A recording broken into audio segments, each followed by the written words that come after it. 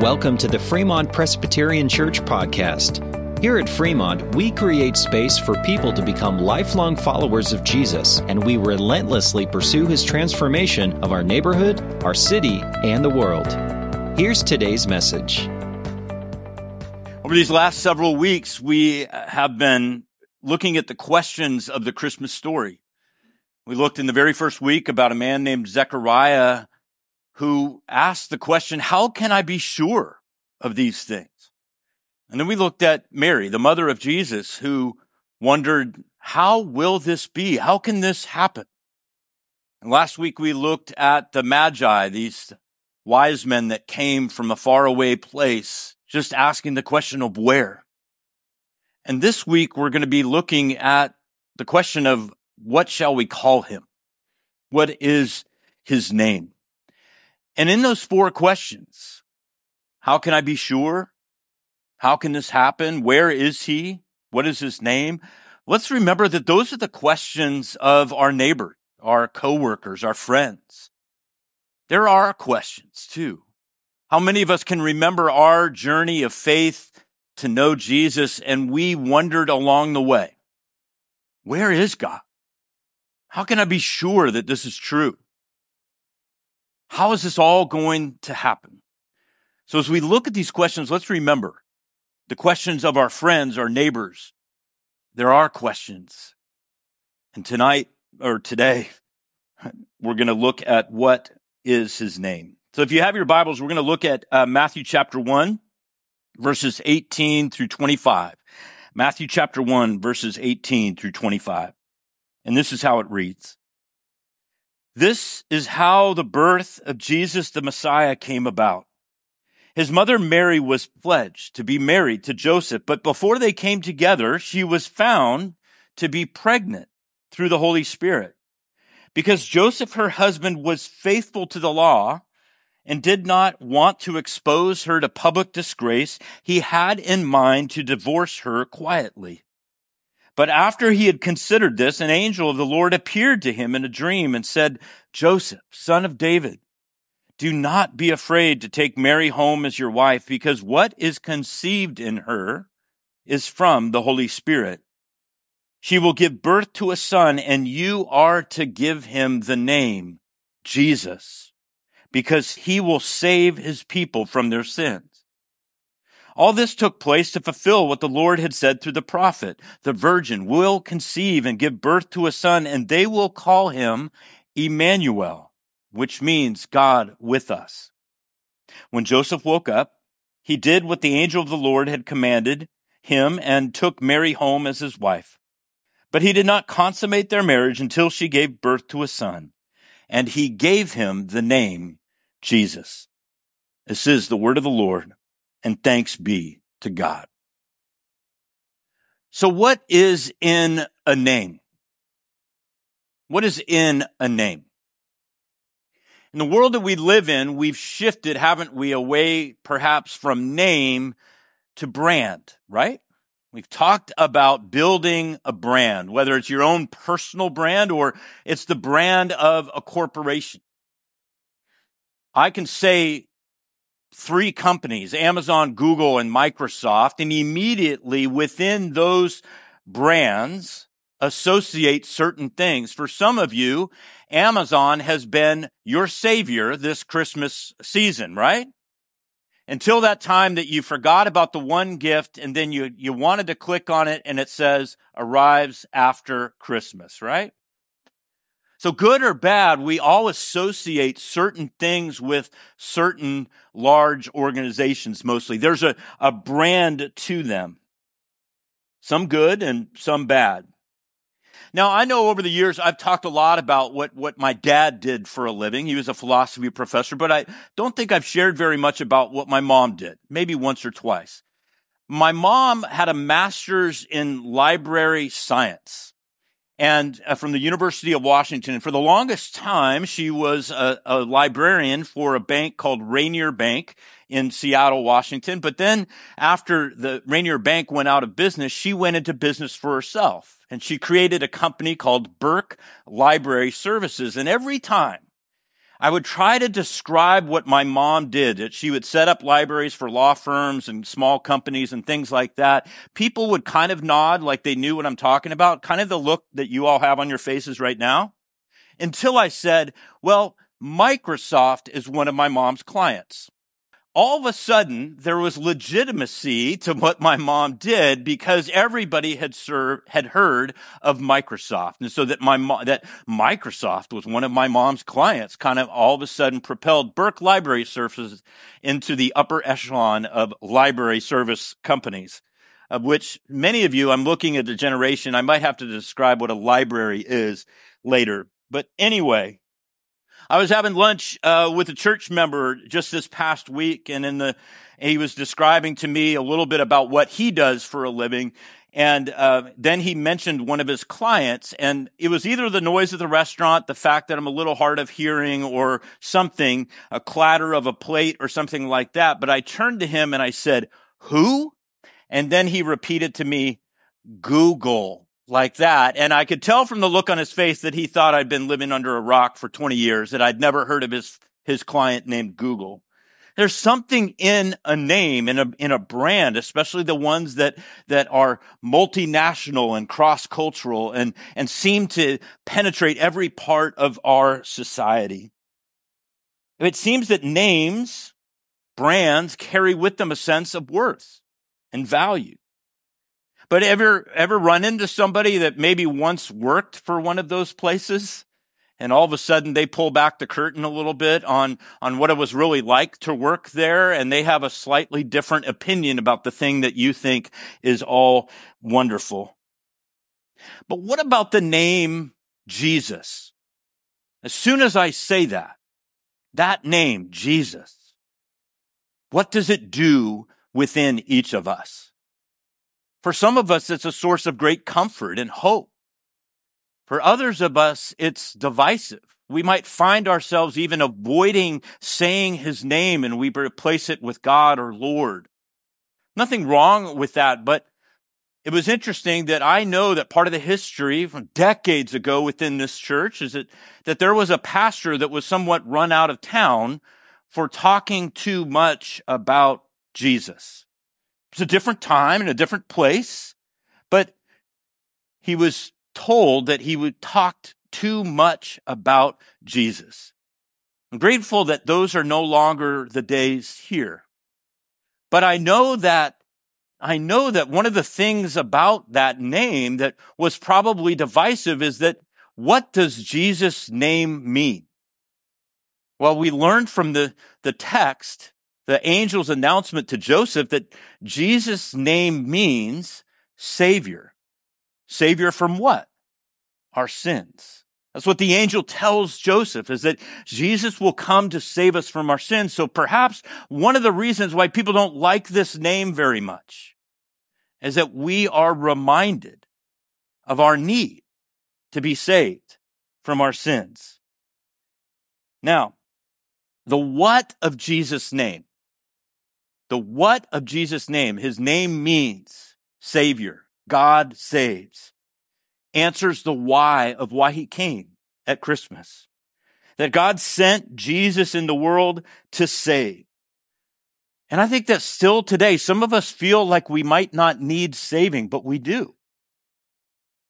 The things that we've done and said, the things that have been done to us that we cannot fix, the things we regret and we have left undone.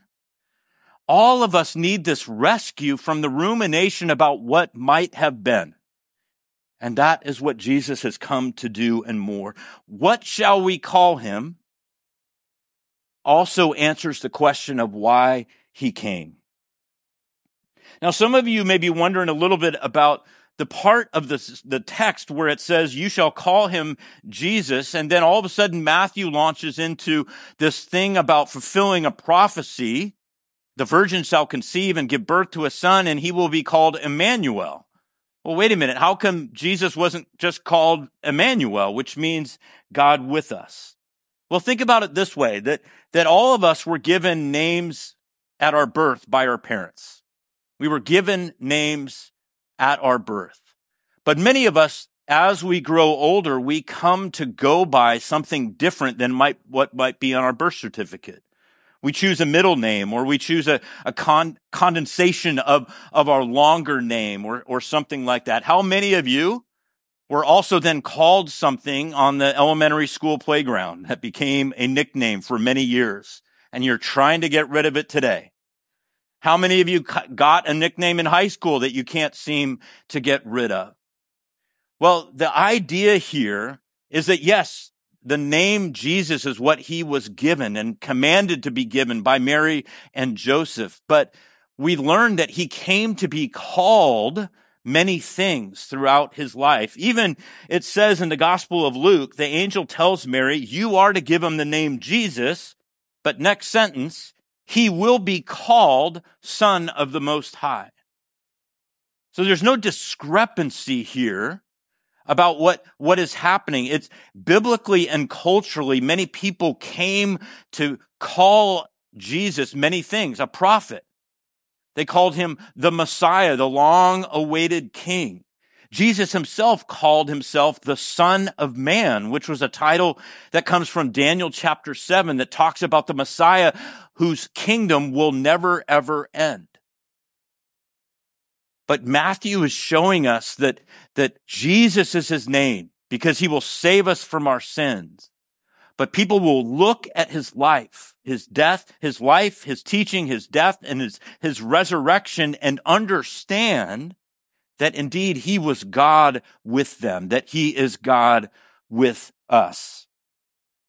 And Jesus, the name, pointed to his purpose and his mission, which was to save. Now, I did a little digging into kind of a Jewish understanding of names, and a man named Rabbi Benjamin Bleck says this, that names are a book. They tell a story, the story of our spiritual potential as well as our life's mission.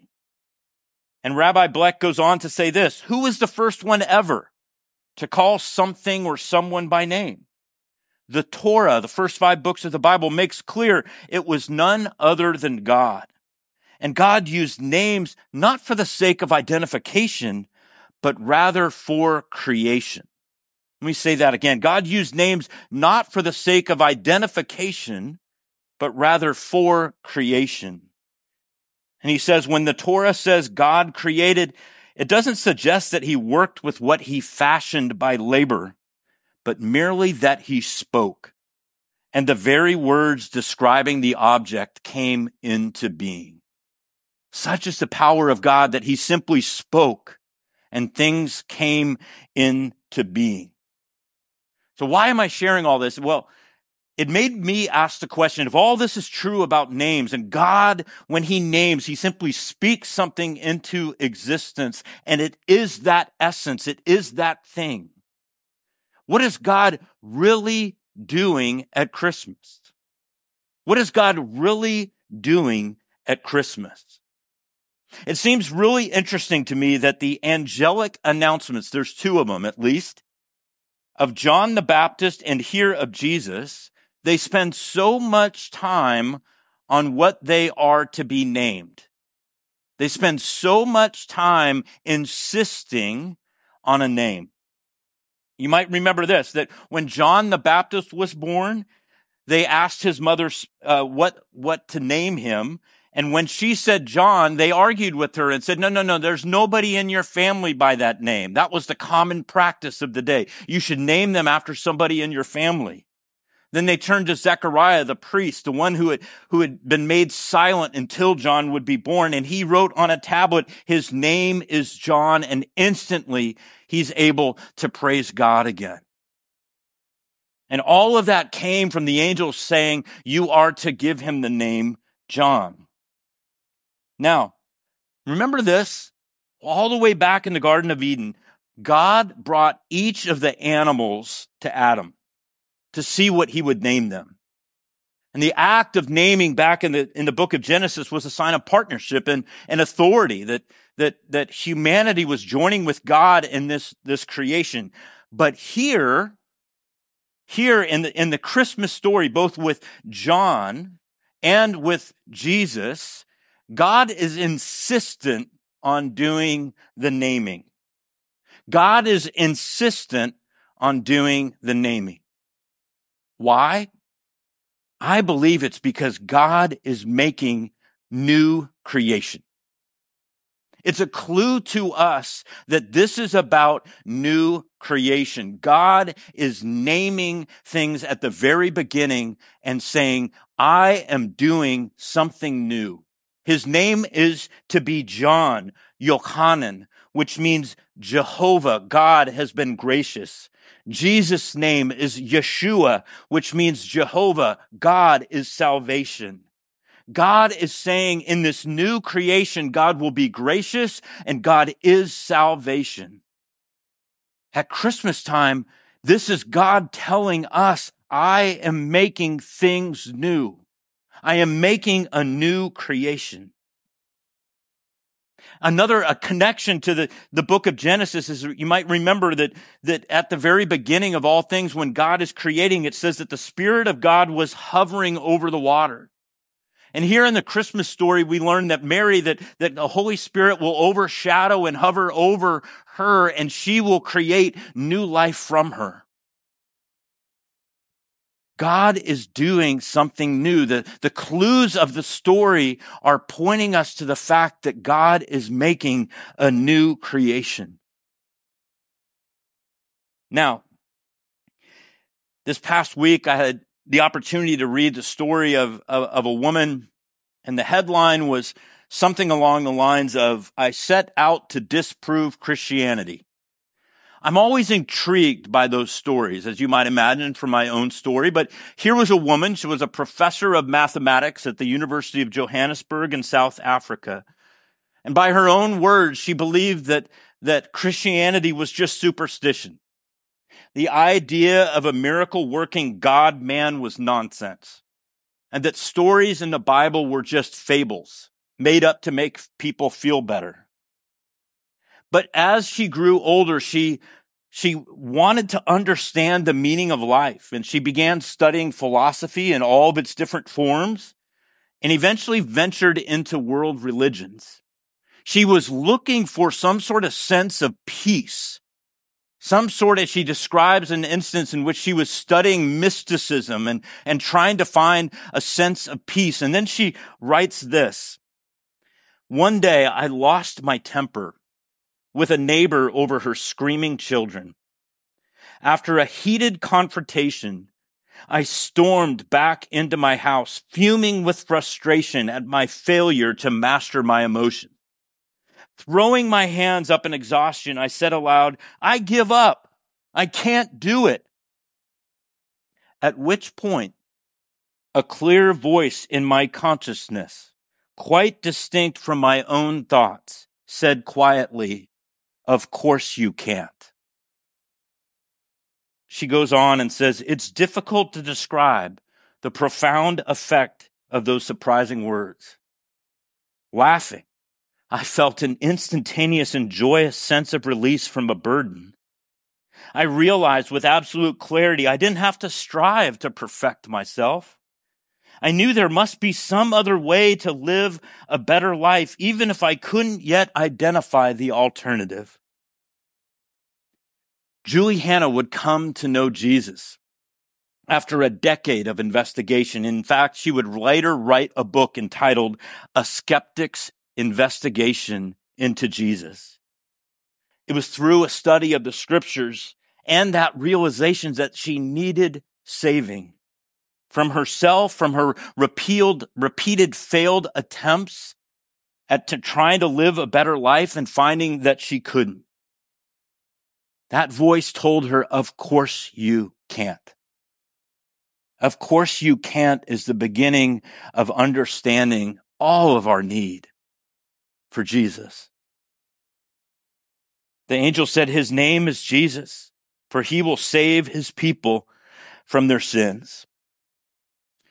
700 years before Jesus was born, a prophet named Isaiah spoke these words, the virgin shall conceive and give birth to a son, and they shall call his name Emmanuel, which means God with us. And shortly after he wrote those words, these words were written. Behold, God is my salvation, my Yeshua, from which we get the name Jesus. I will trust and will not be afraid. The Lord God is my strength and my song, for he has become my salvation, Yeshua, Jesus.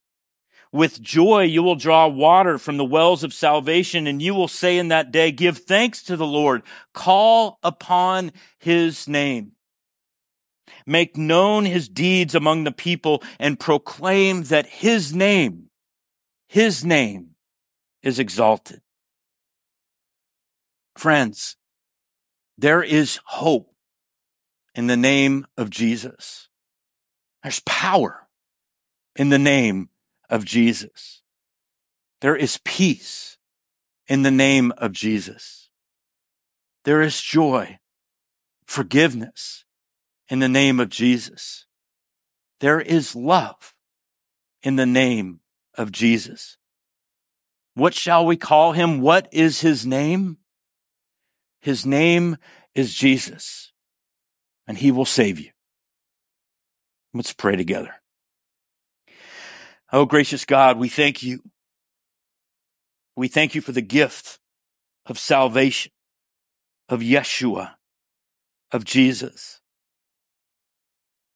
Lord, we thank you for the testimony of a woman like Julie Hanna, who came to the end of herself and heard your voice say so gently and quietly, of course you can.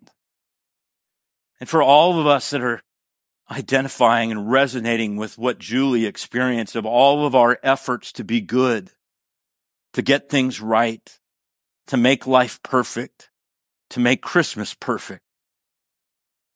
Lord, may we run to you, knowing that we cannot do any of those things on our own strength. May we turn to you as our Savior. May we come to you for life, for peace, for joy, for hope, for forgiveness, and for your love. Lord, we do give you thanks. May we call upon the name of Jesus, who has come to save us. And we pray this in the name of Jesus. Amen. You've been listening to the Fremont Presbyterian Church podcast. For more information about our church, visit fremontpres.org. We'd love for you to join us on Sunday mornings. Our service times are 9 a.m. in the sanctuary for classic worship and 10:30 a.m. in the Community Life Center for modern worship. You can catch the live stream of both services at fremontpres.org. Don't forget to subscribe to this podcast to get the latest episode each week. Thanks for listening.